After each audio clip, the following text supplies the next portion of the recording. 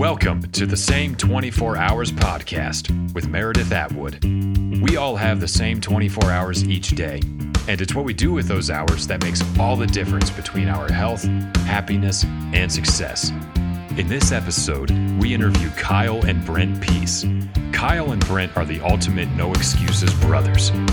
Kyle was born with cerebral palsy, but that hasn't stopped him and his brother Brent from becoming Ironman triathletes and defying the limits of determination. Enjoy the show. Hi everybody, this is Meredith Atwood here, and I am here with two very handsome and awesome young gentlemen, the Pease brothers. They're laughing at me. You guys, I'm just in awe of these two. And I was talking to Kyle when I came in about St. Anthony's, which I'm doing in a few weeks. And that was the first time I ever saw you guys. It was in 2011 at my first triathlon in St. Anthony's. And so I'm going back there. And it's just really cool to be here with these guys. They're a huge inspiration. And we're going to dig into who they are and what they do and their fabulous foundation and more. So welcome. Thank you. Thank you. Thank you. So, who are you and why do we care? Well, you mentioned that we were handsome, and I appreciate the compliment. You are very handsome. I've always told Kyle he had a great face for radio. So me too. That's why we do this. So Kyle and Brent Pease, brothers, and born and raised here in Atlanta. I think we always mentioned that we were lifelong and are lifelong sports fans, following everything Atlanta sports, and that obviously morphed over the years and somehow turned into endurance sports. So what was the favorite sport growing up? Probably baseball. Yes, Mm-hmm. baseball. Baseball Were was we it. Braves fans back in the Dale Murphy days? yeah. You guys are younger than me. No, right? we were Dale Murphy. Dale Murphy. Yeah. We used to stand in the backyard and say, Dale Murphy. Back when you were a real Braves fan. Before, Chief Nakahoma, before that was like... Right, before the Tomahawk Chop. Right. All right. And then I went to Florida State. And so the best part about me going to Florida State, though, is that I didn't have to learn anything new. I just kept doing the Tomahawk Chop. So, which worked out well, since we had a clown college there and everything. So we were baseball fans first. How old are you guys? I'm 34. Okay, you are babies. I'm 32. Babies. But we started going to the Braves games in the late 80s when they were terrible. Right. And we remember that. But like 1991, so Kyle changed. was 6 years old. So Kyle was 6 years old. I was 8. And actually, this is a great story. So this is where it'll start. So 1991, Kyle was doing a summer camp for disabled kids, and they were all supposed to get a chance to go to the Braves game, walk on the field, meet the players, and they canceled on them. The Braves canceled on Kyle's camp.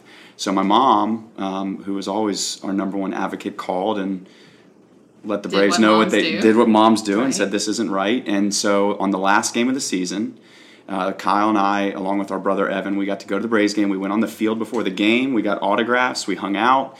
We chatted with the players, and then we got to go sit behind home plate. And lo and behold, the Braves clinched their first of 14 straight division titles that day. And like 3 little boys, like with their mom doing the Tomahawk Chop, going crazy in that state. I mean, I remember that day. Yeah. That's so that was like, we had a couple of years of bad stuff. I mean, we were devastated that they would even think to trade Dale Murphy away. You and my husband. Yeah, well, that was a hard day for us. Dale Murphy. But that is such a good way to kind of introduce who we are, because that was it. Everything always ended with sports somehow for us. And I remember sitting up late and watching games. We got to stay up past bedtime to watch the Braves. I remember taking my radio under the covers. Instead of reading a book, I'd sit on the covers with the radio tucked against my ear listening to Skip Carey. Yeah, that's so true. I was not allowed to stay up to watch to watch any other TV, but I was always allowed to stay up to watch the Braves. And now I'm still a huge Braves fan, but my number one team now is the Falcons. The Falcons. So okay. I stalk all of them on my social media. So I'm a big Falcons fan. At least you're keeping it to Georgia. Yeah. So yeah. Now, were y'all born and raised here? Okay. Right down the street. Right down the street. Right in town. We've always lived in town. Okay. And I think the biggest move we did was we just went across the bridge at Montgomery Ferry to get to the other side of Sherwood Forest. So. Okay. Yeah. Okay. So for those of you, this is obviously an audio program. So let's talk a little bit about, you already mentioned disabled children. Like, let's talk a little bit about life growing up and the disability. Let's talk about that if you want to. Yeah. Let's talk about the elephant in the room. Yeah, let's do it. I was born full term. I'm a twin brother, and my twin is 2 minutes older than I am. First and last race he's ever lost. Dang. Yeah. Yeah. And They don't hold that over your head at all, do you? no, not at all. And so I did develop like my brother did, or most people now. So my parents took me to the doctor, and they discovered that I had cerebral palsy. Okay. And from there, they just never really took no for an answer. They always... You said they never took no for an answer. Never took no for an answer. You were just one of the mix. Cause one of the guys. Because there's three of y'all, right? No sisters? Yeah, no sisters. Oh, if you had had a sister, you might have been treated nicer. But it was fun growing up. Yeah. I'm not gonna lie. There are some bigger obstacles than I faced than most people do, but Sure. we all have an obstacle. We all have our unique challenges that we have to face, but mine are more on the physical side. Right. But I want to change it for the world. You said you wouldn't change it for the world? Right. Sometimes I do wish it was better for me on the physical side, but it is what it is, and Right. I make the most out of every day. Yeah. So when you were kids, tell the story about it. But I don't know what you've probably seen it in your kids or the way your children interact with each other, and I'm just now learning it with one kid. Right. But, there was an instant connection for me with Kyle, and I just wanted to take care of him, and I wanted to protect him, and, I knew something was wrong. I mean, I remember early on, and maybe that's not the right way to say it, but I knew there was something different about Kyle. But I didn't want that to, change anything, and that's how my parents were. I mean, if we were going to go to the Braves game, we were all going to go together. If we were going to go up Stone Mountain, we were all going to go up together, and that was the way we were raised. And so we also grew up, again, we keep talking about sports, we grew up on SportsCenter, not cartoons. Right. So we would wake up on Saturday morning, and we'd start watching SportsCenter at 7 or 8 in the morning, and we'd watch it till we had the lines memorized. And we'd be sitting there doing the one-liners together, all three of us. Mm-hmm. Usually, of course, being kids, we'd wake up super early, and so my mom or dad, like right now. So my mom or dad would carry Kyle down and sit him with us downstairs, and then go do whatever they needed to do, or hopefully get some more sleep. And one morning, I was probably 5 years old.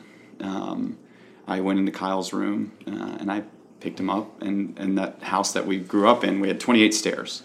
I remember the number of stairs. It was 3 stairs and a landing, and then the next 25. That's a lot of stairs. We only have 16. That's what you can do at 20. Well, maybe it was 25. No, it was like 28. breeding little triathletes. I don't know if it was 20. Maybe you went to the upper teeth. But No, it was 20.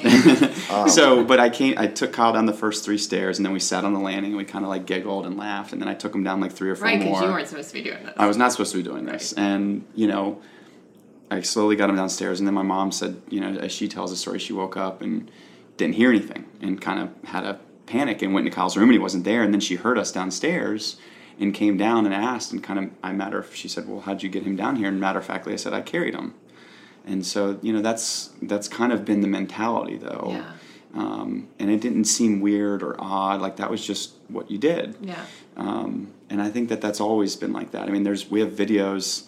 In fact, I'll send you a video you can certainly share in the show notes. But there's an old video we're playing, like it's Kadima paddles, I think, and we're playing baseball in the house. What are Kadima paddles? You're old enough. You should know this. I don't know this. This is like the wooden paddles with the tiny ball you play on the beach. That's called what my mom used to spank me with. No, I think it was, because I saw the video the other day, I think it was like the Nerf. The Nerf style. Nerf, okay. Yeah, it was just softer. It was okay. It wasn't going to break that's it was different okay. now. They would never have that now. No. But we were playing baseball in the house, and in the video you see me help Kyle hit the ball, Yeah. and then I pick him up, and exit camera as we run to first base. And we did stuff like that all the time growing up. We had this big backyard, and we would play with Kyle. Sometimes we would just make him the umpire. We'd stick him behind home plate. Yeah, I got tired of that. I am tired of watching. Because I would make bad calls, and then they would get upset, and then I would come inside with, like, mosquito bites all over me, and then we get... It wasn't meant to be. Yeah, Georgia's not the correct place to, like, be standing without... But people don't, with apologies to all your umpire listeners, people don't grow up and go, I want to be an umpire, you know, and... All my umpire listeners? Well, there's probably at least one, right? We'll see. We'll see now.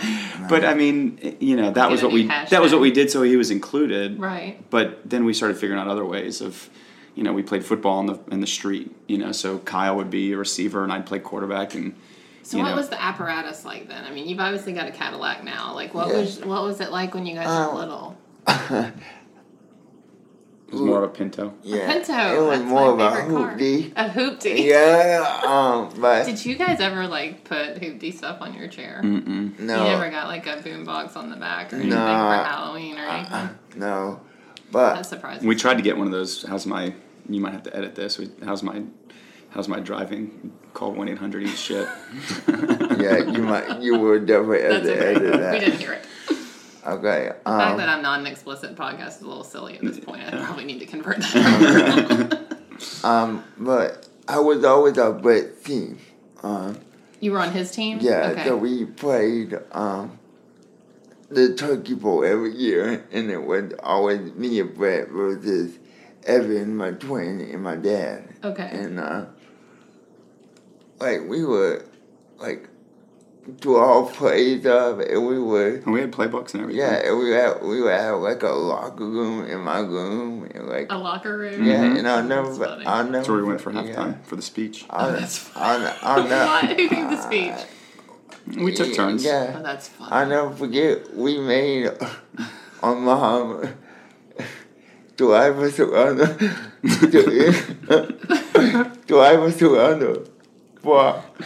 3 times.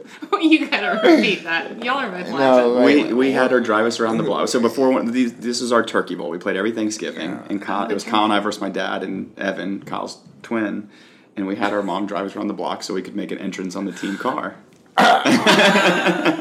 That is awesome. Yeah. So now, as we tell these stories now, you go look at pictures of us, and at St. Anthony's, Kyle wasn't dressed like that, but now we're both wearing Oakleys, and we got all our branded stuff, and our kits match, and we both wear the Newton running shoes. And now you really need her to drop you off. Now we really need her to drop us off, right? Now we need a team car. With some music. Yeah. But Kyle is old. Kyle was in a pushchair till he was 7 or 8 years old. Okay. He was in a stroller till probably 3 or 4. Longer than most kids. And then you're a boy, so you just had the most fun ever with something to wheel someone around. Oh, yeah. One time, we were at the doctor's office, and I was actually just trying to be helpful. Yeah, I won't tell this story. Oh, okay. Well, I spilled the stroller. I went the wrong direction. But thankfully, Kyle was strapped in, and the handlebars saved him from... Yeah. But anyways, then, his first chair that he got was 15 pieces. You had to take the motor off. You had to take the footrests off. It was like a portable motor. And Is that like the status of chairs then? Is that where they were? Yeah. And for Kyle's size, and that chair we would take apart, and Kyle would just sit in a seat in the car, or a car seat like anybody else. Yeah, I don't remember Mom or Dad sitting you ever down and could say Kyle was different. I guess felt like you guys took control, and you found out that I was physically different, but I don't remember Mom or Dad sitting down and say, this is what Kyle needs. Mm-hmm. There was no family meeting to discuss it. Y'all just plowed forward. Yeah, we just plowed forward. And so, then Kyle played sports all his life, and one of the things we say a lot is that those sports growing up, while they were a great outlet for Kyle and it was a great opportunity, it was always wheelchair soccer or wheelchair baseball. It was never just baseball, and it wasn't.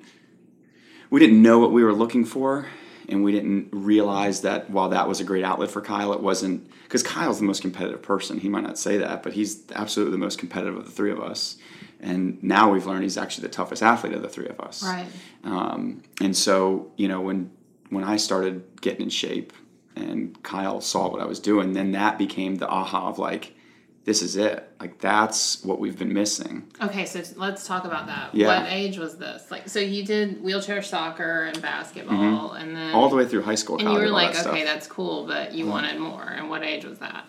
Yeah, so the wheelchair stuff, it actually stopped when I graduated from high school because it was a part of the city schools. Okay, so it was part of the program. high school. Yeah. There was other stuff too. I mean, I'll tell you, one of my other favorite stories is when Kyle was playing wheelchair baseball.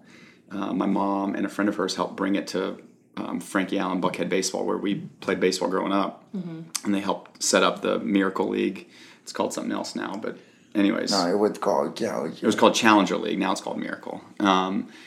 So the very first game, Kyle was the leadoff batter, and he hit with his partner. They hit a grounder to short, and the shortstop, they picked it up and they threw it to first, and so Kyle was out. But the league was set up as let's everybody run the bases, let's all experience the game of baseball, and it's just a fun atmosphere. Okay. And so Kyle got thrown out, and on his way, he just peeled off in his wheelchair and went to the dugout, and the umpire kind of shouted and said, "Come back out, you get to run the bases." And Kyle shook his head and said, "It's not how you play baseball." And, we say that to this day, Kyle's the only kid that ever got thrown out in the Challenger League.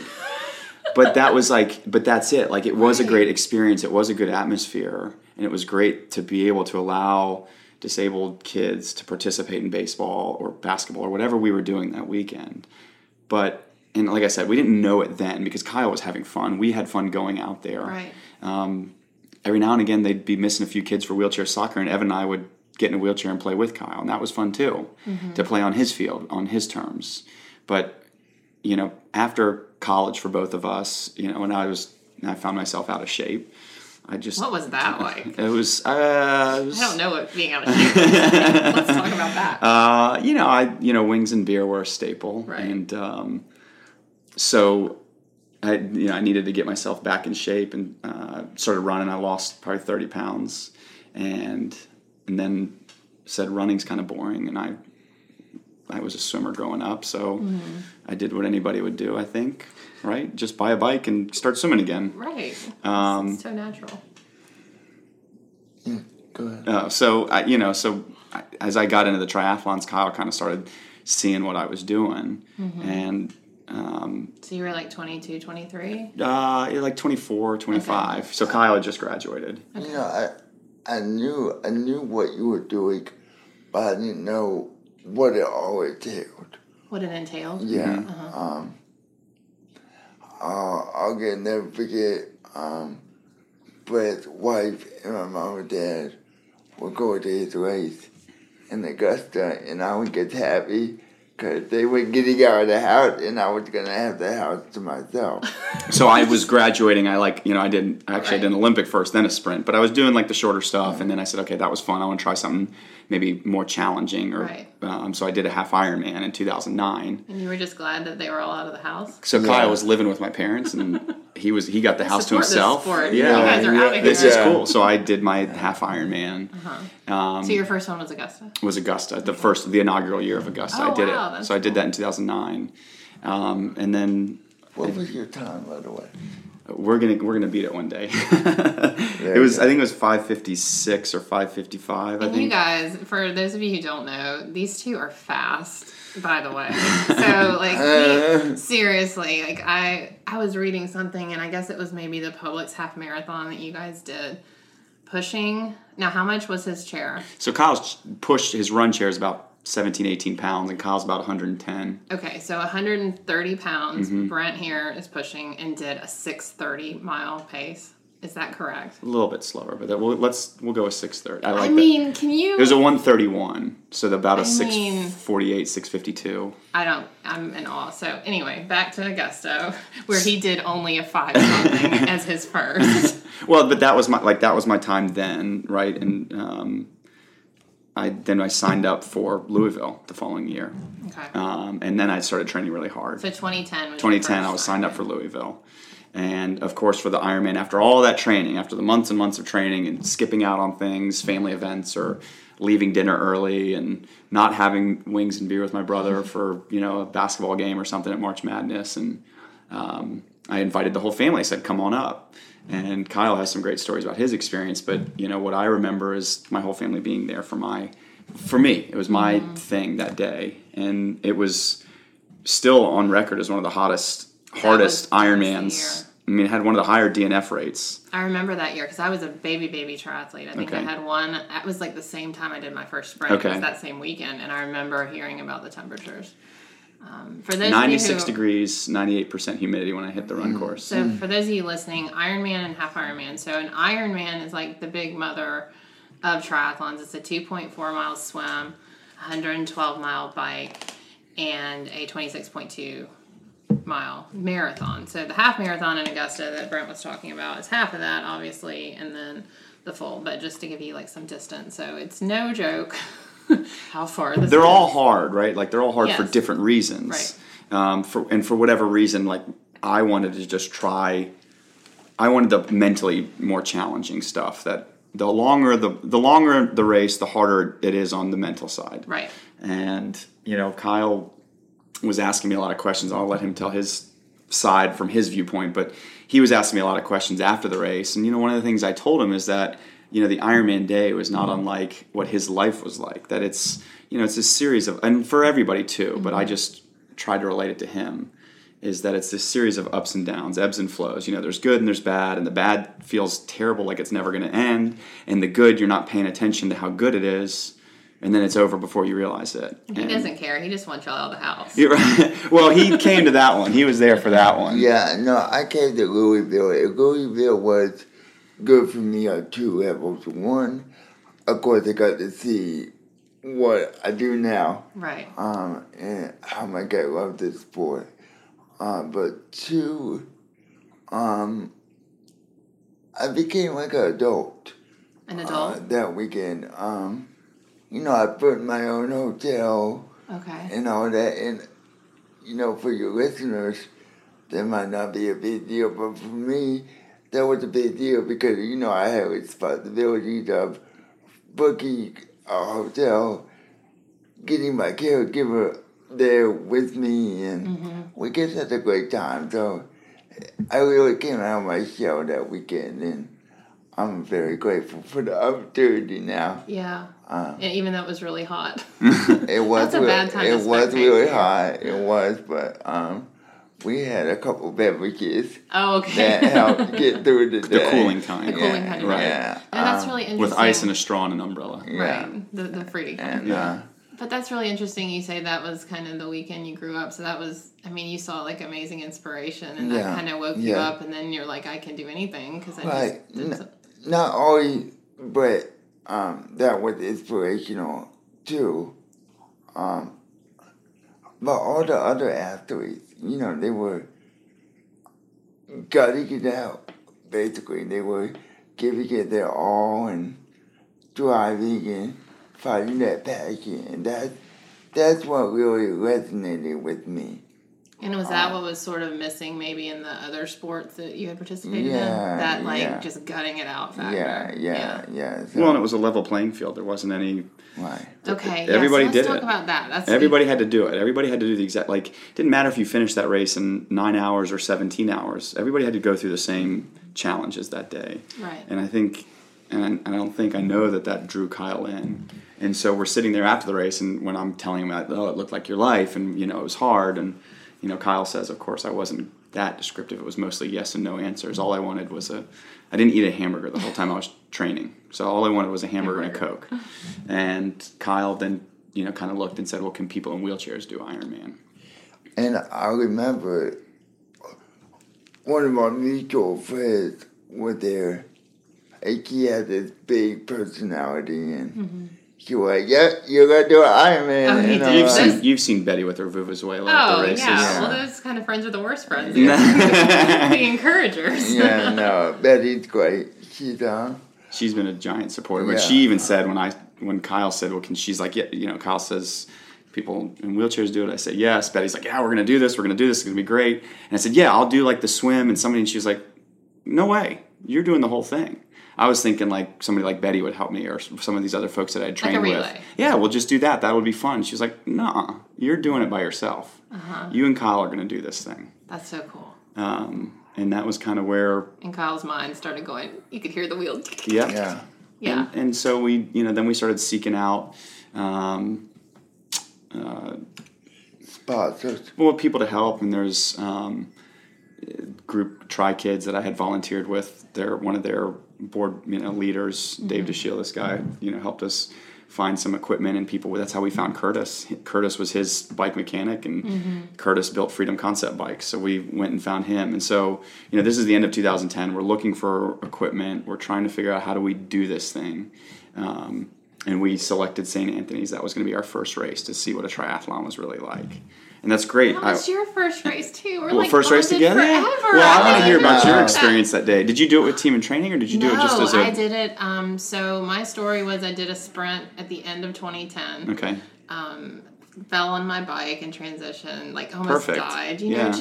But it was like the last triathlon of the season, so I signed up for St. Anthony's, and 240 pounds, probably 230, and just in no shape. And so that was a big feat for me. That was my first real triathlon, and I was petrified. And You need to post another before. Well, I know you that's- do all the time, but I that know. picture on the front of your book, that transformation and that. And that was the year. I think that was later in the season. But do you guys remember the water conditions? Oh, yeah. The day before. We had to carry the boat all the way to the other side. That was a pain in the... I mean, it was super wavy, and I thought, oh my gosh, I can't do this. But, Yeah. of course I did. And I was asking my husband last night, what was that bike course like? And what was the run? I can't remember a thing about it. I just remember the feeling. So the bike course had a ton of turns. And didn't it have, speed bumps? Because I feel like there was carnage. There was bottles and people, Yeah. Fortunately, Yeah. when you have a trike, so our bike is 3 wheels. Yeah, let's talk equipment. So, Yep. So the first thing we found was the jogger, which was really just an adult stroller meant to hold somebody up to 250 pounds. Okay. So that was our first running chair. Okay. And we actually went out as soon as we got it. Con, I signed up for a 10K at Charles Harris here locally. We ran out and did the 10K. Kyle was working at Publix at the time, and he showed up in his Publix uniform, dress shoes, slacks. And I'm like, what are you wearing? I didn't know what to wear. Today, I still don't know what to wear sometimes. Still don't know what to wear. But you don't wear your Publix uniform. But we didn't know No. anything. We had pillows stuffed. Kyle's, if you look at him in his chair, he's got a place for his arms. He's got everything perfectly Right. situated. And we didn't know how to do it in this giant stroller. So we had pillows stuffed behind his hips. We had a golf club head cover over his hand because his hand kept hitting the side, which was metal, and it wasn't comfortable for him. And, the whole thing looking back now is hilarious. But we had so much fun running That's that like 10K. everyone's Yeah, first try. we I had mean, I the look best back time. on my first races. I didn't have a golf club cover, but I might as well have. Yeah, you probably had what- streamers on the bike. You and know, yeah. a little bell. Ding, ding. Yeah, we still have a bell. But that was a fun day to be able to do that. And so then we actually went to REI with an old professor of Kyle's, John David, that used to take him out on the water in college. He used to take him out in canoes and kayaks. And same thing as us growing up. Kyle's continuing this. And he had all these people in college that would take him on ropes courses. We got videos of Kyle getting dropped off a ropes course, the free fall at the end of the ropes course. You got to get down somehow. Yeah, Kyle would do all that. Yeah. So he helped us find a boat. So we found these Advanced Elements. They're inflatable kayaks. They're an awesome company. Their boats are really cool. And the guy said, look, we were looking actually at the Hoyts and what they use, which was this Boston Whaler, which is heavy. It's cumbersome. I don't know how anybody pulls that thing. And he said, we need something that's aerodynamic that can go in oceans and do things like that. So we bought that at REI. And then we met Curtis at Cannon Cyclery, and he's telling us about these Freedom Concepts, and we're like, yeah, this is perfect. So shout out to Curtis at Cannon Cyclery. You That's guys, right. if you're Yeah. Atlanta area, Cannon Cyclery, spelled exactly how it sounds. Curtis Henry is just the best wrench in Atlanta is what I've heard him called, and he's also the nicest wrench in Atlanta. Everybody's got a guy. Curtis Everyone's is our got a guy. He's our guy. He's our guy. He's a good guy. He's amazing. He is. We love you, Curtis. And he's very funny, too. He is Yes. very funny. He gives good hugs. He's a great hugger. He's a great hugger. Okay, so So he got us with the Freedom Concepts folks, and we got this bike. So it's a 3-wheel bike. It's almost 6 feet long. But the best part for us, and this is something we continue to harp on, is that Kyle sits in the front, And the bikes can actually be altered. Kyle, with his disability, can't actually turn his legs all the way around, so he can't pedal. But they can make the bike so that if a disabled person has some ability to do that, you can make it a true tandem. Oh, that's okay. So, but we like Kyle sitting in front because he's the captain. He's in charge. I can talk to him the whole bike ride. Come on, how many social bike rides have we all been on where you're just chatting with somebody for hours? Mm-hmm. He doesn't have to smell you. He doesn't have to smell me. He doesn't have to catch anything flying from behind the bike. But that's the fun part. I can feed it. Kyle eats too. If you're going to be out there that long, for sure. It's all relative. Kyle's putting a physical toll on his body too, just like the rest of us. Mm-hmm. It's not easy just because he's not doing some of the physical things I'm doing.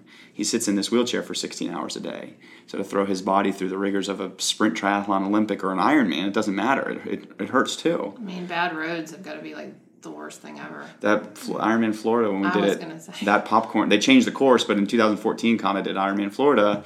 Man, that's when I did it. Am I just following you around? Yeah, probably. Yeah. So what else are you doing this year? I'm following you. Yeah. No, I remember 2014.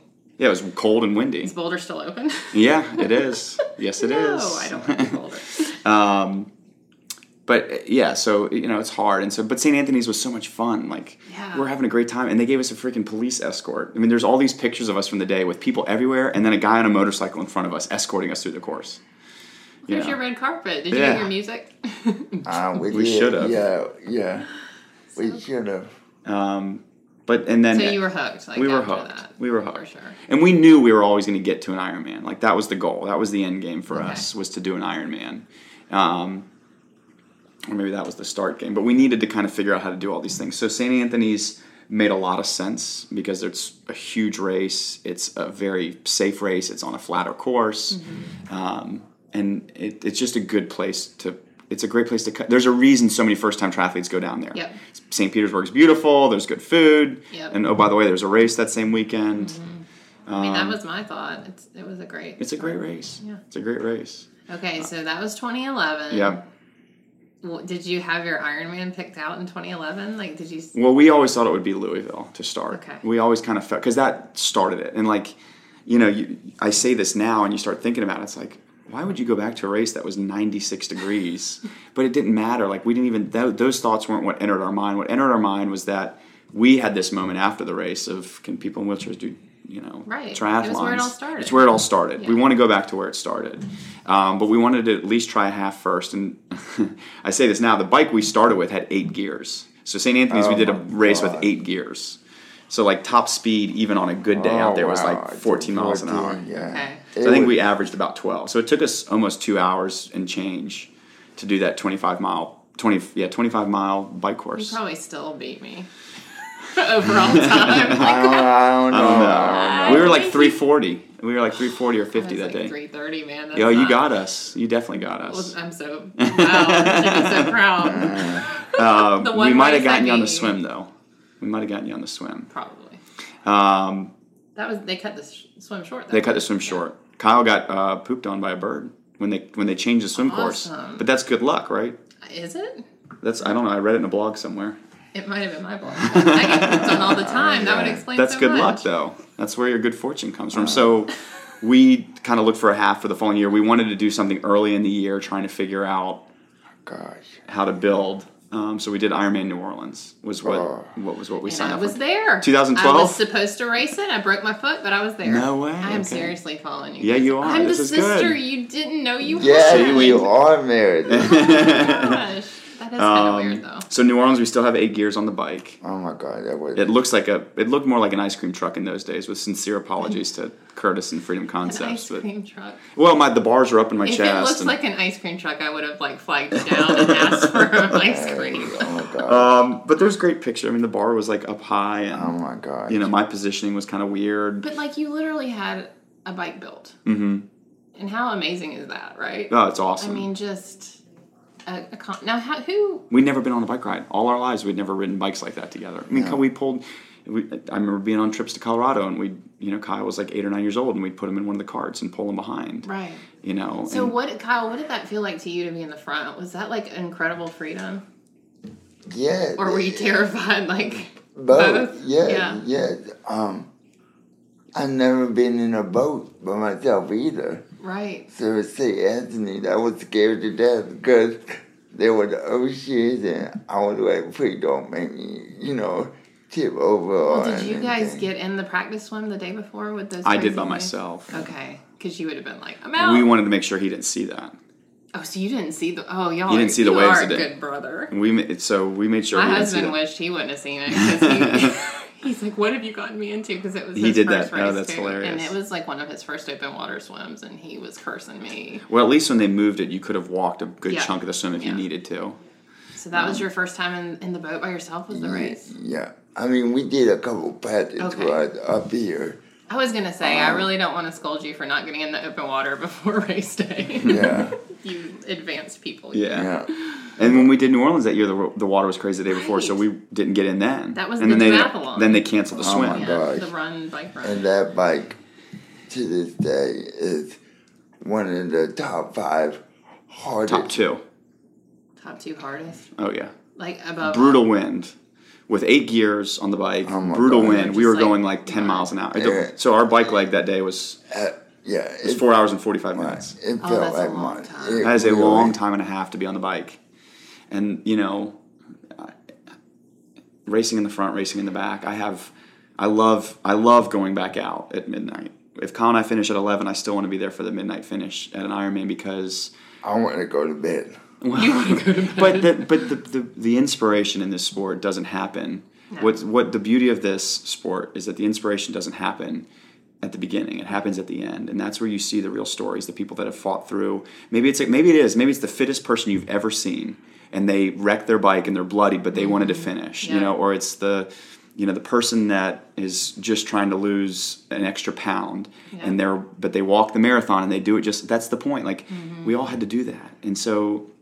But it's hard to race that way, It is. I know that feeling well. I don't mean that in any It is. It's bad way, hard. but you've been there, and it's not an easy place to be mentally. One of the best finishes I saw was at Ironman Texas. I guess it was last year.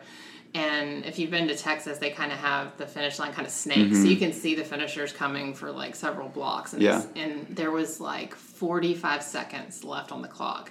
And there's this person, 100 yards away. And Mike Riley hurdles the gates and goes and gets this person. And it's like, run! And so he made it through with a second to spare. Wow. But you're just like the hair on your body's Yeah. standing up because you're like, oh my gosh. That's there's what you a want to sec-" see. Yeah, that's what you go That's for. you know what? That's like it's not the underdog. That's just the everyday. Yeah. You just want to root for everybody to be great, and Except so Kyle, he doesn't want to. He wants to go to bed. But we hit the run course at New Orleans and it was empty. It was empty. Sister Madonna had passed us on the bike. That's how slow we were going. Because your total race time at that point was 7:30. like 7 when you started the run. Oh, no. It was 4:40. Well, we had the 2-mile run plus transition, so we were You like... still did You still did. We did make it under the cutoff. Yeah. Yeah. But we were like 5 hours, 15 race time at that point, 5:30. And I just remember, as you know, on that course, you go all the way out, come all the way back. And I remember once I hit that turnaround, it was just empty. We were by ourselves the whole way back. And that's just... You're like, this is what Meredith feels like. Poor Meredith. it gives you a different perspective for, certain... And I wasn't, by any stretch, any fast yet at all. I mean, I was... Kyle, were you just done with it? Like, when y'all started running, Yeah. were you like, I am done with this? I was done on the bike On the because bike. I was crapping up because at that time the bike wasn't. We were still learning. Kyle was still And learning. nutrition for you was just as much a question mark as nutrition for you. So Yeah. you're like managing nutrition for 2 people, right? Yeah, He was still learning. Kyle was still learning how to be a triathlete too. I'm still learning. But, that's the other great part of this is like when people talk to Kyle, he starts talking about splits and nutrition and all these things that he thinks about. You're like, oh, he's a triathlete. Right. And that day was just a learning experience for somebody who had never done anything that long. And so it was a brutal day. And So of that's course, your top 2 worst. Kyle was wearing a jacket, and I had told Kyle, hey, there's in a race this long, like doing something foolish like leaving your jacket on when it's 90 degrees just to save 2 seconds is silly. So at like mile 5 or 6, we take Kyle's jacket off. We didn't have any sunscreen. So we finished the race. He's got a big triangle burn on his chest where I unzipped his shirt for him. He's got burns all over his shoulders, and his face is like pink and just, I mean, talk about feeling like a terrible brother. Like, you know, I've saved him from overheating in his jacket, and then I, you know, provided him with some side of skin cancer. Yeah. Oh. But, you know, it didn't, I didn't come away from that going, well, we're done. That was it. And it was like, you know, came away going, let's make the bike better. Yeah. That was hugely necessary and apparent after that race, right? So necessary, yes. A, for better competition for us, but B, for my comfort level, because I was miserable on that bike course. And so we went back to the drawing board and we said, A, how could we be more competitive, but B, and more importantly, how could we get Kyle comfortable for the longer distance Right. races? Because an Ironman bike, I mean, on a great day is what, 5 hours? Yeah. You know, so 5 hours on a bike. We were out there for an Ironman basically at that point. We did go do one more half that year because we wanted to do something with a swim, and our bike time was actually about the same. But there was hills on that bike course. There was a little bit of headwind, and it was a very small race. So they gave us 4 bike escorts, and these poor people had to pedal with us for 4 hours and 45 minutes. And you're talking about anxiety. It was on a major highway, and one of the bike escorts was so sweet, but she taught the entire time. And no, that was like, you know, they sacrificed their day for that. But it was like, that's a long time to be out there. But we got our second half, and now it was like, I remember sitting like in a meeting or whatever, and I finally snapped. And it takes a lot for me to find the end of my fuse. And I said, I will not do an Ironman on that bike like that. We have got to figure out a better solution. And so the bike then, like, I know you're set up now, you're kind of like higher and like... It looks like a road setup now. Yeah. We have road gearing. We have a full range of gears now. You know, we lengthened Curtis and the guys at Freedom, the engineers. They're brilliant people. So they kind of said, okay, now we know that this bike can go 56 miles. How do we make it go 112, and how do we make it happen? Because at 445, if I just double that, if I just was able to double that, I'm probably going to miss the bike cutoff. Right. And not to mention that's awful. Yeah, and so one of the other things Kyle loves about Ironman is that you got to be out of the water in 2 hours and 20 minutes. You got to be off the bike by 5:30 p.m. local, and you got till midnight to finish the whole thing. You like the time cutoff. We like the time cutoffs. I'm a fan, man. I'm a huge fan. Otherwise, it's just like not Ironman. Well, at that point, anybody could do it. Truly, anybody can take 30 hours. Yeah, I can cover that distance. Just show me where to nap. That's what it is. Yeah. So it's still hard, right? Like I firmly believe anybody can do an Ironman. If you put your mind to it and you put in the work, you can do it. Yes. Well, not all your Ironman, but anybody can do anything where they put their mind to it. Yeah. Anything. It's possible, so just go out there and do it. So just then do it. Who says that? Who said just do it? Phil Knight, Kyle Pease. Kyle Pease. Yeah. So we've started making all these changes to the bike. We added places, so you can see Kyle's legs now. You know, some of the spasticity, his legs are kind of pressing against each other. Well, when you put a bike between that, his pressing on metal. So we added some padding. You said spasticity. What does that mean? So Kyle has cerebral palsy with spastic quadriplegia. So his, part of his disability he has spasms or spasticity. Okay. That's why we keep his left arm here. Okay. And so we started looking at some of these things better. At this point, we had upgraded our run chair, so we had the sleek-looking race chair style, and we started making all these changes. We added an armrest to the run chair to tie his arm down just like this, so he wasn't, flailing his arm or getting uncomfortable in the middle of the race. We started. Now we're getting smart. Now we're running races, and I'm calling out splits to Kyle, and he's like, "Okay, let's get 10 seconds faster on the next mile." He's learning that he can't just say go faster when there's not that to give yet. And now all of a sudden, the script has been flipped that, I'm the coach and I'm the main driver behind this. And now Kyle's telling me what to do. So Kyle's saying, I need this on my chair. I need this on my bike. Mm-hmm. Same thing when we go see Curtis and we go, Curtis, fix my saddle. Right. I need a more comfortable setup. And we were doing all that. Yeah. And Kyle and I would train together. We went out and rode together. It wasn't like we just Kyle didn't just show up on race day to wave the flag. No, that would have been that would have been a rude awakening. Yeah. It would have been a long day. Yeah. So we were putting in all this time together. And so we made all these improvements. And so then, now it's 2013, and we're saying we want to do one. And so we reached out to Ironman and said, can we do Ironman Louisville? And they said, that race isn't safe for you. And that backstretch on 42. Which I can appreciate. Yeah, that's, listen, I still want to find a way to go back to Louisville with Kyle. They but cut out that crazy part of the bike. That's not even dangerous for us. What part is? It's Highway 42. Where that sharp turn is? Is it highway? It's no. It's so the circle, the P, as I call it, because when you look at the course, it looks like a P. So when you come off it the second time, you go down that long 2-lane highway for 42 miles. Okay. I believe it's actually Highway 42 as well. But that road is a 2-lane highway, and it's open to traffic. So when you've got a 3-wheel bike, it's not necessarily just us they're worried about, but it's exactly. So somebody comes to pass me, and now the entire lane of traffic's gone, and there's 2 cars. Yeah. So at least when you're on the shoulder, there's room, and they've got cops. But anyways, they said it's not safe. Of course, we're already have designs on the Ironman World Championships, but we say, well, what about Florida? And at the time, Florida they weren't sure how we could manage a 2-loop swim with a boat and 2,700 other people. So they said, what about Ironman Wisconsin? And we said, we'll do it. Let's go. Not looking very closely at the 6,200 feet of climbing that had to be done, or a giant lake swim like that, which if you look at that lake, it's intimidating for anybody. Yeah, because as far as North American bike courses and climbing, Wisconsin and Placid, Wisconsin, Coeur d'Alene. I think it's Placid, Wisconsin, Kona, Coeur d'Alene, Louisville. So Louisville's actually got a lot of elevation. I just got to do Wisconsin now. Yeah. I'm gonna follow in Wisconsin's a great race, though. It is such an amazing experience, and if you're a believer that everything happens for a reason, I couldn't be more happy that was the one that we were directed to, because the people in that town embrace the sport.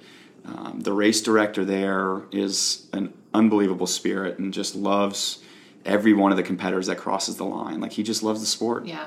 And he was so nice and accommodating to us. And but you really had no clue of those hills. We had no clue what we were getting into. No. We drove the bike course the day before, and I was so laser focused on the day that I'm like, these hills don't seem bad. That's what I did. My family drove me, and Coeur d'Alene was my first. They're like, let's go drive the bike course, and I'm riding there. I'm like, this is fun. I look back at my mom, and her eyes are the size of saucers, and she's like, I'm gonna be sick because she's so terrified for me. Well, you got that 2-mile climb on Coeur d'Alene. You're thinking whatever. I'm here. It's gonna be fun. But we wanted to do it, right? And Con had put in all this training. We did a 10-hour training day 4 weeks before the race. Wow. We did 2 hours on the bike, hour run, or 3 hours on the bike, hour run, 2 hours on the bike, 45-minute run, back and forth, stressing his body in every possible way, and stressing me physically as well. And so we just assumed we're gonna conquer this thing, right?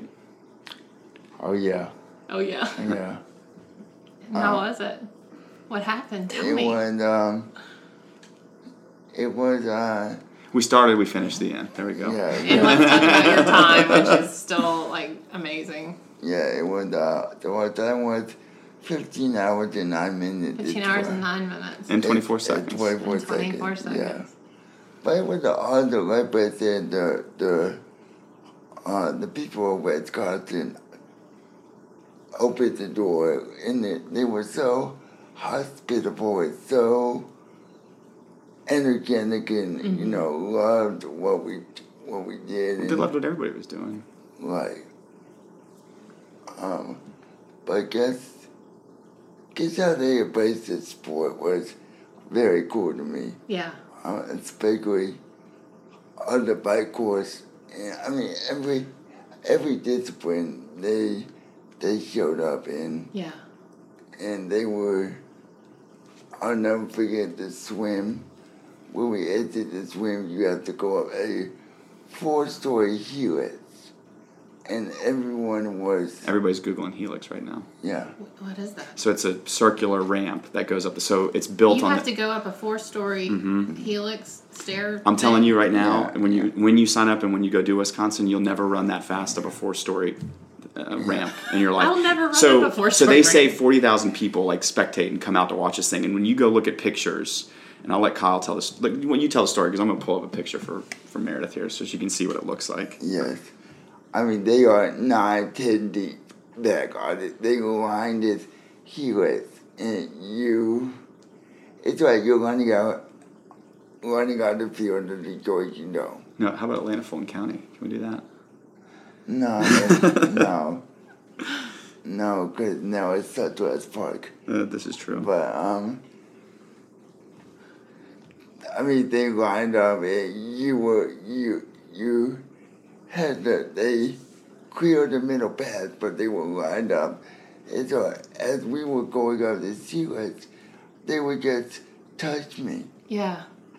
Every person touched me. It was like 40,000 of the most lovable people that day. They were all that healers. And I don't think... You just absorb that energy. Right, every touch was like... Yeah, the adrenaline would get flowing so fast. Yeah. And we got out that healers so quick that day. That's so cool. Yeah. Okay, maybe me, Wisconsin. When are we doing it? Let's do it together. You're like, no. I remember those hills still. So how do you get from the water to transition? It depends on the race. So like we're just like everybody else. We show up and we scout it all out. So what we figured out is we would take we would take that adult jogger that we talked about. We had at this point we had a bunch of them for the foundation, but so we would position all of the run chair, the race chair, and the bike up in transition.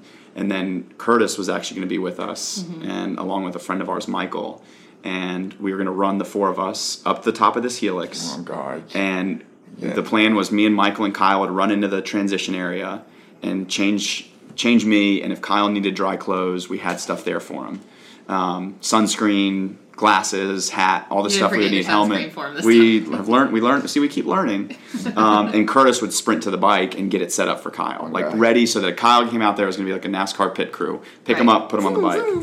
I never see. The plan was actually for Curtis.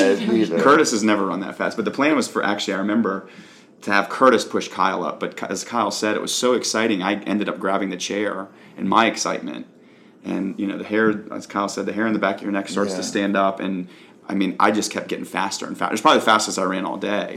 Because it's one of the most special parts of the day for me. Yeah. And watching people just kind of reach out. And I'm sure they were high-fiving everybody when they came by or whatever, but watching them reach out and touch my brother, which was like, it was that moment of running onto the Georgia Dome. And it was that moment of like, this is greatness. This is amazing what's happening in front of me. And I just want to be a part of that for just a split second. But then we had to go do the bike. And then we had to go do the bike. But then, womp. Yeah. Reality hit. And the bike was awesome. It was just amazing. The views, and it was like you were in nature's backyard the whole time. Just the hills and all the cows and just everything was just so. All the cows, you're like, thank you for all this wonderful cheese. Yes. That's an awesome that was photo. fun. Send that to me so I can post it. That was just like such a fun experience together. To be able to be out there like that, and it was just at that point it was just two brothers, and just like we were hanging out for 8 hours and 58 minutes. Yes. On that bike course. I love the one picture of you guys, which I'm talking about. I guess when you're coming, it's obviously a part where like the Tour de France style, where everyone is crowded and around you guys. That photo is so awesome. And what mile? That was toward the end, right? So the first, it hits you at like mile 35-ish as you're kind of coming. So they call them the Three Sisters. So there's three big hills, and Old Sauk is one of the worst ones. Okay. I think the one after that is even harder, because you go under a bridge and there's no fans. All bad things coming through. That's a theme in this racing. Absolutely, yeah. So they bus people. I mean, so all these 40,000 people, they bus them out to the bike course, or not. A huge chunk of people are out there. So you come up this hill on Old Sauk, and the crowd literally parts in front of you. So imagine people coming through on tri-bikes. They got to make a little bit of room, but we come through on a tricycle. They're like, whoa, room. Make room. And, Colin and I always remember there was this guy like beating on a drum, and he, of course, we're going 2.5 miles per hour up this hill. And, I can barely hold my head up. My legs are churning as fast as I can. And Kyle's beating the drum with his voice and telling me to go and, come on, we can do this. I can still hear that drum in my ear right now. Yeah. But this guy like followed us all the way up, and he's like, "I'm gonna see you guys again. You're gonna finish this." You remember that Right. when you do something, whatever it is, an Ironman, a 5K, something that's bigger than you. You remember those moments that happen, and that was one of those moments that day. The swim, people touching Kyle, and just wanting to be a part of it. It's like in slow motion when you It is. remember. I remember that better than any part of the swim, and I remember that hill on the bike better than any part of the bike course. Was there ever any doubt in your mind you were going to finish? So to complete the loop, as we come around and we got to do those hills a second time, most of the people at that point had gravitated towards the run course because the run was happening. We're out there for a long time, and that guy on the drum waited for us. And we came to the hill, and he goes, "I've been waiting for you guys. Yes, we're getting up this hill together." And he starts beating the drum again. And Kyle's chanting at me, our coach. Do you know who he is? No, I wish. Okay. I wish. Maybe he's a listener. We're looking for the man who beat the drum. I remember he's in the picture. You can see him. But our coach, Matthew, was out there, and he waited for us on that hill. And, he was a huge part of helping us get ready, just both mentally and physically. He was big in making sure Kyle was prepared for this. And he walked right next to us up that hill and got us to the top of that hill just like everybody else. And I remember I said, when we got to the top of that hill, I said, "Hey, bud, are we going to make it?" Because I was aware, we were both aware of that possibility. The bike was always going to be an equalizer. Like the last race we had done that gave us a measuring stick was 4 hours and 45 minutes. It's like in our heads, we can do Florida State or not, we can do some math. And we knew it was going to be tight. And so Kyle asked, hey, bud, can we make it? I'm like, yeah. Same thing I said in 2010 when he said, can people in wheelchairs do an Ironman? I just gave him the same answer our parents gave us growing up. Like, yes. There's not like... We don't want to have the negative words in our vocabulary. But I'm doing the math in my head. I'm like, man, this is going to be close. And we turn. So the Wisconsin bike course is 16 miles out, then a loop of 35 or so, and then another. And then at the end, you do the loop twice, and then you get the last 16 miles. We did a couple of miles, and you make this kind of left-hand turn, and you're starting to work your way back to this helix again, and a headwind hits us. So in my head, at that point, before the headwind, the math was good, and then the headwind hits, and the math starts to suck, and so now we're worried. Now we're slowing down. We can only push through the wind as best we can. Right. But now Kyle's beating the drum harder, and Kyle's barking orders and screaming and pushing me with everything he's got, and you can hear the fatigue in his voice now too. He's tired. He's been in the saddle for almost 9 hours. And we come back to that helix, and it's empty now. They're all on the run course. Yeah. So there's always like... I experienced that in Lake Placid. Yeah. Because they have the 3 bears. Yep. Like the 3 sisters you said. And the first time it's Tour de France, even for someone going my pace. Mm-hmm. But the second loop, there's no one. And you're like, oh, where'd they all go? Yeah. Where are all the people? I needed you. Where were you? So we come back to that helix, and we're going up that helix like 2 miles an hour, so slow. And we get to the top, and there's a line of volunteers, and they start doing the golf clap, The slow golf clap. And Kyle's head drops, and we're like, oh, man. Wasn't meant to be. And they said, congratulations, you made it about 2 minutes. Oh! So then it was 2 like, minutes. Awesome, okay, we did it. It was like a good golf clap. It was a good golf clap. Snap. Well, I think it was just like the volunteers at all these races, they're unbelievable because they want to take care of you. 2 minutes. Do you look back on that and think, I had to pee at mile whatever. I'm glad I didn't stop. We did not stop for anything. The only thing we stopped for was special needs. I had baked potatoes in aluminum foil. So what was your bike pace then? 12.1 miles per hour. Lord have mercy. Yeah. But now comes the run. 12.1 or 12.4. I don't know what it was. 12 something. There was a 12 in front of it. And then you're like, and this happens to everybody. Now we're in the changing tent. And we're like, we got to run a marathon. You're doing the math, yeah. No, it's not even the math. Like I think at that point we knew. Well, I think that's the only way to do Ironman, though. You have to go. We have 6.5 hours now. I'm swimming. I'm biking, but yeah, when you get to the changing tent, you're like, oh man, I've got a marathon to go. Now I got to run. And it's 6.5 hours seems like a long time, but with 2 people in a long day, that's still a hard ask. Yeah. It's not a. It doesn't. And you did it in 5 something. Yeah. 4 something. Oh. I'm going to give you the snow golf clap on that one. Oh, snap. But again, I think at that point it became like this celebration of everything, of a lifetime. Of constantly saying yes, of constantly like, how do we get there? Like, how do we do this? And you already mentioned Mike Riley, but everybody who does Ironman learns of Mike Riley at some point. He's the iconic voice. He has a voice built for this, and you want to hear him say those words. And so Kyle knew what they were. Matthew had told us all week to visualize the chute. Like, no matter what, picture that you're going to get there. Absolutely. See the chute. And, they've got the red carpet at Ironman. Yeah. And, we hit that chute and, everything got loud and everything got amazing. And the lights were bright and the music's blaring. And all of a sudden, Mike Riley's voice booms out. Brent and Kyle, you are an Ironman. And it's like, awesome. that was it. gives it. me chills. But it still gives me chills. You can't take away your first. I mean, we've continued to do this, and we hope to be able to do this for a long time. But that one, you can't take that away from us. No. And that one, we can't change that moment any, and we can't make it any better. Yeah. That was awesome. It was 15 hours and 9 minutes and 24 seconds for something that nobody can ever take away from Kyle. Yeah. Something that they can't take away from the both of us is it's amazing just getting goosebumps. Yes, I do thinking too. about it, Oh my gosh. Yeah, just remembering everything. It was a great day. So in that moment, you basically defined a new possible. And you did it for yourself, but you did it for how many people? I mean... Absolutely. Yeah.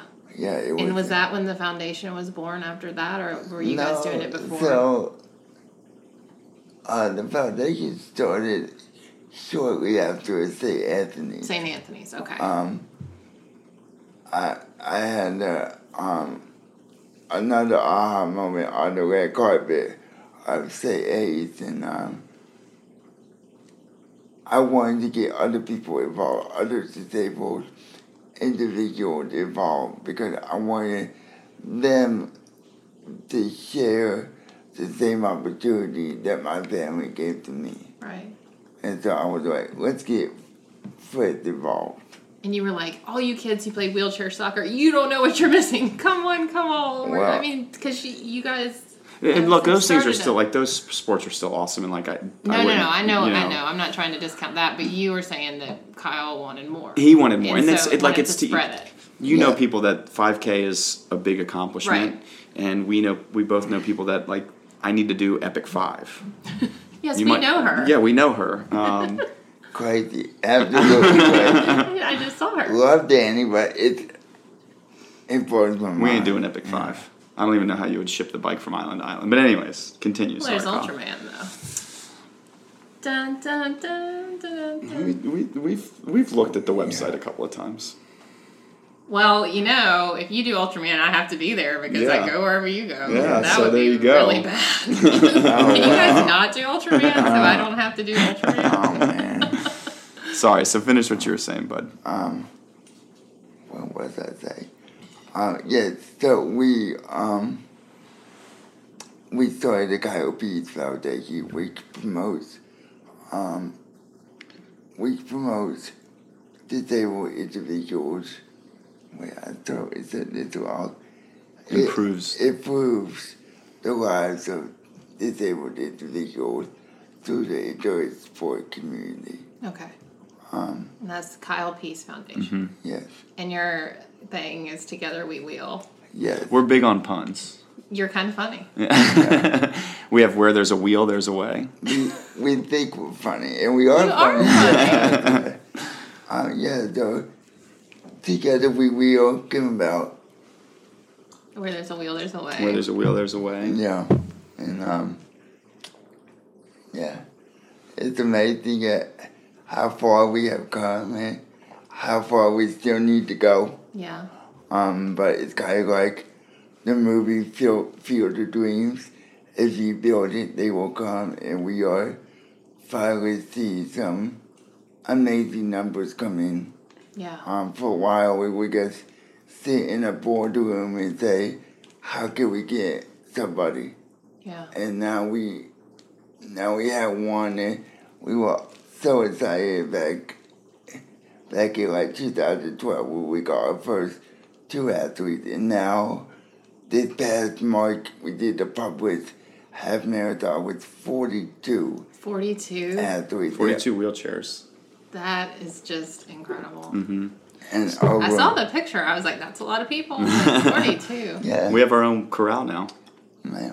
Do you? Mm-hmm. And That's so cool. Mm-hmm. And we had over 200 volunteers. Mm-hmm. And we would love for you to come out. Dude, you One can't like day. put a wheelchair in front of me. I'm already too slow. No, absolutely. You gotta give me someone very You know, small. look, but that's one of the things that like we'll hear a lot from people that want to volunteer is like, well, I think I'm too slow because you guys are so fast. But if you look at like the group of 42, we had people that finished in 3 hours. We had people that finished in an hour 30. Okay, so I'm doing that next year. I You always absolutely said I would never should. do Publix because it Yeah, would be so painful. But It is. but if I do it for like, get outside of myself and go do it for something. It's hard to it would be explain, but like, Yeah. and we have like now that our group has grown. So look, this was Kyle's brainchild. Like, when he finished It still is. St. Anthony's, Did he you said say it still is your it brainchild? is. It absolutely is.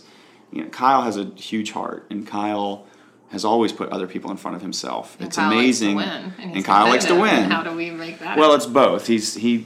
He rides both sides of the fence very well, but he finished St. Anthony's, and we may or may not have popped a bottle of champagne for him, but he immediately said, like right there in St. Petersburg, Florida, I want other people to do this too. Mm-hmm. And we had our very first meeting that May, of like, how do we do this? And by June we had an IRS approval letter in our hands, for 501c3 status, and by March of 2012, it felt like an eternity to us, but it was only 9 months, and we met our first family that wanted to do this. Our marketing plan in those days was to just show up at races, and we actually, I love this story. This mom, Amy Vinson, came walking over to us and said, I have a son who's in a wheelchair, and I have been looking for something like this. Can you guys tell me how you do it? And we're like, we can do more than that. Yeah. We have been looking for somebody like you. Yeah, get that amazing family. Gets their hearts are so big, and they still. Amy does the races. She does the Publix every year. Okay. So she was our first, and she's now the longest person. But so you should absolutely do it because it doesn't matter. We've learned there are certain athletes that want to be competitive. They want to chase Kyle down the road, and we've I been. will not be chasing you. But it's a fun experience. You could do it with you can do it with your husband, or you can do it with some of the folks that you I will train do that. with. I will commit to that. All There right. you go. You need to remind me. But I will do it. And Mary, that's one of the coolest things for me since we started the Kyle Pease Foundation is to see the benefit that the volunteers get and how it can get their lives. Mm-hmm. Now, when you say the volunteers, you mean like the folks? The pusher. The pushers. We haven't come. We need to come up with a name for Well, the we pushers. it's funny because we talk about that a lot. Since you're funny, what do we call them? But the interesting thing is you talk about like inclusion. Inclusion is a big buzzword for us with the foundation. Right. We want an inclusive opportunity for these kids and adults that race with us. But one of the things that Kyle was big on in the early days was he didn't want somebody to call him the angel when he just wanted to be an athlete like everybody else. So we usually call Kyle the athlete, Right. And then we have like a push volunteer pushing him. Right. And that was important to us Sure. in those days. But now it's gotten so big, like we need to help people differentiate between like what's happening. Right. Whether you're a wheeler or whatever, a weigher. I don't know. So there's not confusion on who's who? No, I can think it's amazing, and I've said this from day one. One of the coolest things for me, besides hearing some of the volunteer stories, is see our in-care athletes and their smile when they cross the finish line. Yeah. Yes, we have a mission. Yes, we have a vision for the foundation. But to see them experience something that they never have experienced before, and cross that finish line with a smile, and then they say, "Where's the next one?" Yeah, immediately, right? Yeah. Yeah. And so it's cool. It's awesome. It's hard work, Yeah. but hard work pays off. And hard work matters. Mm-hmm. If it's hard, you should do it. I agree. the harder, the more important. Yes. I agree. You guys are awesome. I agree. Okay, so tell us, we'll put up in the show notes about the foundation and how we can get involved. I think we're going to have to. So you can go to the website and you can sign up to be a volunteer. We have a listserv. The website is kylepeacefoundation.com. .org. .org. Sorry, yeah. sorry. We're a .org. Big nonprofit. .org. We're a .org. Okay. And on social media is Walking with Pease, right? At Walking with KP. KP. Yeah. Okay. There wasn't enough room for Twitter for I KPZ. know. I can't. What's with like? And you can like us because we're a lot cooler online. You can like us or you can not like us. Yeah. Well, the like. Yeah, so you can keep up with all of our latest activities and updates on our social media channels. Okay. You can volunteer to be a part of the team. Well, I think that we need to do a smash up with Swim Like Mom and the foundation for next Publix. How about that? I think that's a great idea. We will It's get. a fantastic we will get idea. pushers. What are we going to call them? We'll have a name me by on next that. March. We'll put that on your to-do list. Yeah. Okay, so one, is there anything else you guys want to talk about the foundation before I have my final? I actually have 2 more questions. No, I don't think either of us knew what the foundation could be. Yeah. I think we had a vision and we knew we wanted to help people, but what it has become is something much bigger than us. And while there's larger goals for us or bigger goals that Kyle and I continue to pursue personally, because we got into this together and we continue to do this together, when you can go to a race and stand there with 200 plus people and every one of them has their own story of what brought them there, and to watch all of them cross that same finish line. And remember the baseball story. This isn't baseball on Sunday afternoon from 1 to 1:30 when the park's available. This is 6:50 in the morning, Centennial Olympic Park, 13.1 miles, go. And every single one of them hit that finish line, and every single one of them had a different smile, but they were all smiling. And you sit there and you're like, and it's not even a, I did this or it's just like, it's a different we did it. It's like, this is what we did. But I mean, it that's why fills you with Together more. We Wheel is such a good one because Yes. it's like we did, we will, we wheeled. Like Yeah. we all did this. Yeah. And there's that kind of bond. It's that unspoken bond that happens at these things. You know, like at the end of Coeur d'Alene, the person you were standing next to, it didn't matter if it was their 50th or their first. They were patting you on the back just as strongly as you were patting them. Yeah. And it was the same. And one of the things I love racing about Kyle, whether it was Wisconsin or Florida or a local 5K, there's always that same kind of acknowledgement of like, hey, you were working pretty hard. He's like, yeah, you were too. Yeah. And that was awesome. That's pretty good. Yeah, thank you. He was like, I'm going to say something. I can't say anything. I can't top that. So this podcast is called the Same 24 Hours Podcast, and it's born from the idea that we all have the same 24 hours in our day. It's just a matter of how we choose to spend those hours that makes a difference in our lives and in the lives of others. So if you had one thing to say that makes your 24 hours different, that makes a difference, what would it be? Every day. I think each other. Each other? That we have each other, Yeah. that we can appreciate one another. We can have the brotherly moments together, The good and the bad. the good and the bad, and that we have a family with the foundation. Mm-hmm.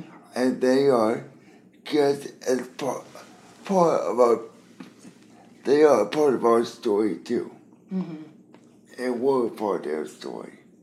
And that is so amazing to say that, to feel that, and it's awesome. That sense of family. I think Kyle nailed it, that it is a sense of togetherness, and that, you know, being at the back of a race course by yourself can be a very tough, lonely mental experience, but to have somebody there along with you to make those 20 minutes or 24 hours better can make all the difference. And so that can be anybody. And for me and for Kyle, we use each other for those moments. I know, I'm kind of jealous. you have a race friend. Well, We do have a race friend. at Publix next year, we'll give you a I race can have friend. a race We'll give you a friend. race You're friend. gonna love your race friend. You're gonna love your race Do friend. you already yeah. have my race friend picked out? I bet Kyle I does. bet I do. You do? Yeah, we'll have to Oh. talk about that offline That's though. kind of exciting. See, now you're getting but this is how I it starts, and it's Because I would like to have a race friend. It does. But I'm not doing Ironman with a friend, no offense. No, I understand. But, like, there's something that got you through those last 6 miles. You know, I remember reading... The last 70 miles? No, but I remember, reading about... Yeah. You know, where some of your struggles were on the run at Coeur d'Alene. Mm-hmm. And there's things that got you through it. Maybe it was the image of your kids, or maybe it was your husband, or maybe it was your mom that was there. There's things that we all use. Yeah. Like when the alarm's going off in the morning and you don't want to get up. You're so right. It's the people that support you. I mean, on the back half of Lake Placid, someone came up to me, and she was a volunteer, and she was like, "You are so inspiring," and I just burst into tears. I was like, "I am not inspiring. I'm a quitter. I can't do this." And I'm like, "I'm sorry, I'm crying." But like this person who'd followed my blog for years saw me like at my worst. Like I literally was losing it, and she was there. Like God put her right there at that time to. It makes a difference. I mean, I can't tell you the number of times Colin and I have tried to quit races, and those moments happen to all of us, and maybe the tough moments, like getting through those, are what make the race experience or make your days better. Like anybody can get through the easy stuff. Anybody can get through the great moments. Mm-hmm. Kyle and I are learning how to appreciate those because they go away. Yeah. But when you're in the valley and you're trying to figure out how to dig your way out, there's things that can help you do that. Whether it's in a race or life or anywhere. And then when you look back on it, you're so glad you didn't quit.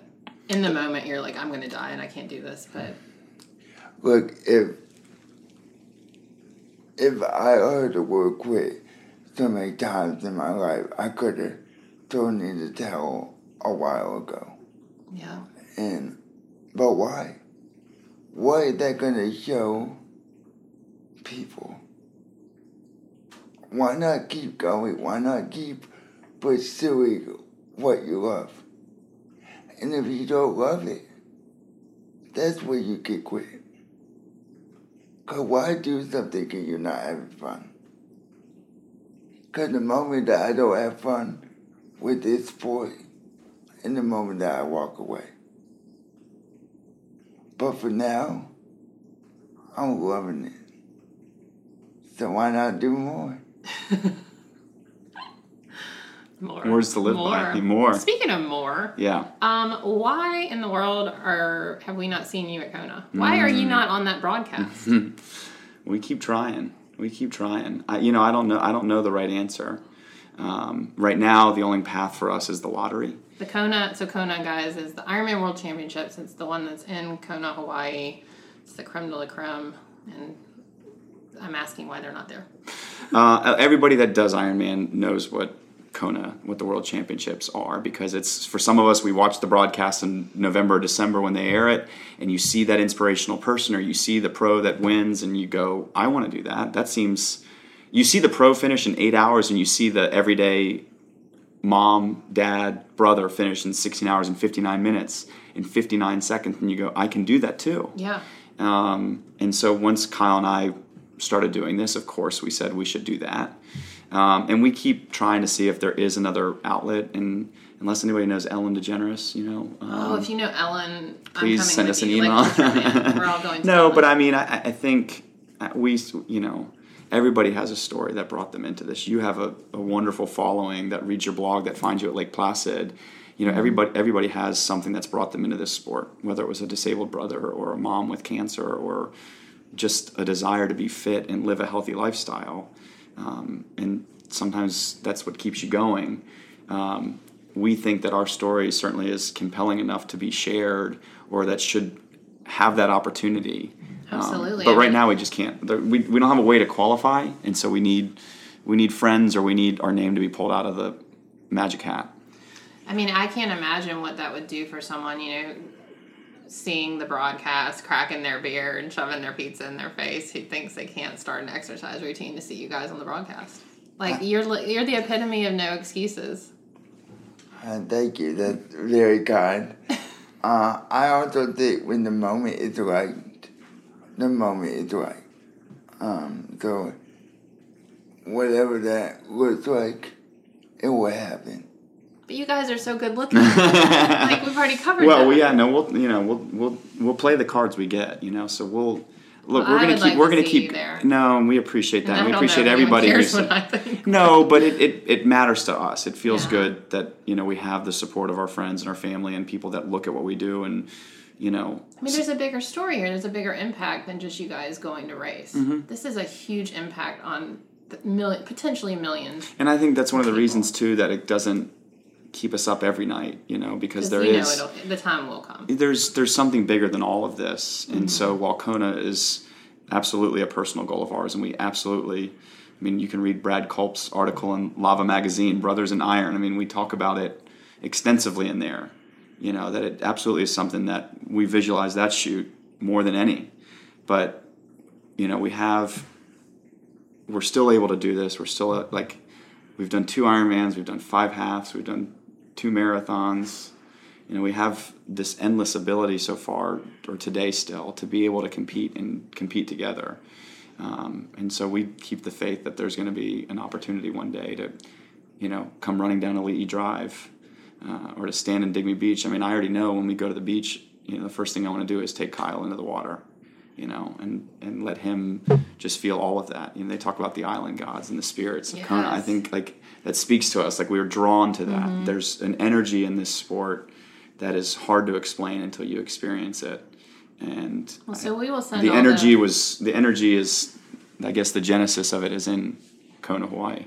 We'll send all the podcast listener energy toward the May lottery. Yeah. When is that? That's like a month. May 15th. Okay, May 15th, everyone. Put Cross your them all. energy out for the Put your lucky things all in a row for us. That's right. Well, thank you guys so much for taking time. This was really fun. Yeah, hopefully everybody could listen to our rambling for an hour. It was change. Fun. It was fun. All right. Well, I'll post everything up in the links and the Kyle Pease Foundation. Check it out. And if you're not following these guys, you need to, because they're doing good work. And just remember, next March, Swim Bike Mom That's Meredith right. Atwood will be. We are doing. She's going to be pushing somebody. Kyle, your eyes are twinkling. Do you have one problem one? No, you want to just saddle me with? I don't know Meredith's Meredith. I know her as Sweet Bike Mom, and every time I see her, that's what I call her. So listen to the podcast, and she's doing great work as well. Oh, thank you. I was trying, when I was talked about getting you guys on the show, I was trying to remember how we met. And I thought, you know what? I think it was I know you, you know me, we're friends. Mm-hmm. And well, you were an online personality. So, when I did my first, so I was in construction and real estate, and 2008 happened. I actually survived all the way to 2009, but then there was nothing left for me to do work-wise. And all joking about Florida State, I had a political science degree from Florida State. So I wasn't an engineer, I wasn't an architect, and they were the ones getting the jobs. And so I was parking cars at night. I was managing bank foreclosed properties. I was just doing whatever I could to pay my bills. And at the same time, I'm training for an Ironman. Mm-hmm. And so as I'm doing that, I'm like, what if I could just do this? I never had a real summer. My summer job was coaching swimming. That's what I did. Right. I didn't do internships. So I was like, man, maybe I could do this. So in 2013, an opportunity opened up at All 3 Sports. For a brand development or brand director, whatever they were calling it at the time. Right. That's how. So I jumped into All 3, and it was not enough money. So I called Matthew, and I've always loved coaching. I've always wanted to be a coach. So I called Matthew at Dynamo, and he's always been big on his coaches being full-time industry professionals, because everybody's a coach. With sincere apologies to everybody that's a coach, but really, everybody is a triathlon coach. The umpires and the coaches. Right here. But if you think about it, everybody's a triathlon coach, now. and it's not rocket surgery. It's not like this. What is rocket surgery? My boss at All 3 used to say that. I love that. So I called him and I said, "Look, I know I've said to you before I want to coach, but I'm telling you, this is what I want to do with my life. I want to be a coach, and I have a way I can do it now." And he said, "Okay." Let's do it. Let's come sit down with me and we'll talk about it. We'll see if this will really work. And so he brought me on to coach under Dynamo Multisport, and then I took the job at All 3. And so the first thing they did, they're like, "Here's all the people we help, and you were on the list." And I remember reaching out to you about getting more books from you. I think we were out of your book. Yeah. And then you said, Andy Potts. And I'm like, what? Well, we were trying to think of and you have a great online presence. People follow you, people read your blog, people listen. And I know sometimes that's hard to hear or hard to embrace, but it is. People are inspired by you, and that's okay. Like, that's a good thing. I'm crawling under the table here. No, but you get your personality. It gets like go for it. Like I love it. Like we do have a similar personality in that regard, don't we? You're very. We're just gonna do things. You're We're just very gonna do it. geeky. You're very positive. Look, we were talking about it. You have a story too. Mm-hmm. You have a very inspiring story. People are drawn to it. Yes. I think because they see the thing about my story is people just see themselves in it. Mm-hmm. You know, they're Absolutely. like, oh. And we hear it all the time too, where people are like, "Man, my brother and I loved each other like that. Like we, or I wish that I had that. I'm going to call my brother today or whatever." And like, people are drawn to whatever the part is they want to hear. There's some people that see us and they go, "Whatever," and that's okay. Yeah, that's we're okay. not for everyone. But not everyone's going to like us. Yeah, so Andy Potts was a sponsored athlete of all three sports at the time, and part of his agreement was to come to an event. And we were like, "Let's do this thing and let's get you." So when I did Coeur d'Alene that year, that was at the end of June. I started. He won that year, but I started at all three June 1. So my first day on the job was June 1, and then I said, "By the way, at the end of the month, I need a vacation." They're like, "Sure, you're just not gonna get paid." Funny thing is, I was looking at Kona finishers yesterday. Yeah. And they all have their own Wikipedia pages. Oh, you need your own wiki. You've got your own wiki page, don't you? No. No. All right, we're gonna work on that. Who can get Kyle a wiki page? No. I think you can create your own, right? Yeah. So anyway, I looked at Andy Potts' website, and he's a pretty well-known guy. Yeah. He's a good ambassador. He is. I about passed out when you asked me to come and MC that. Well, event. but it was like, that event was fantastic. It was fun. And you were the right person. Oh, thanks. It was fun. We had two. We had Hillary's event later that year, and Jerry did an awesome job with her. He was fun. Like, it was awesome. I love Jerry. But yeah, so like that was, I think, kind of how that. But I think you're right. It was kind of like, well, I've seen you online, so like that's how I became friends with Danny. I was like, "Danny, I follow you on Twitter," and she's like, "Oh, okay, whatever." Yeah, sure. What's Twitter?" So let's all follow everyone on social media and all be friends. Perfect. Going forward. Awesome. Perfect. All right. Well, thank you guys for joining. It was very fun. Thank you. Bye. Bye.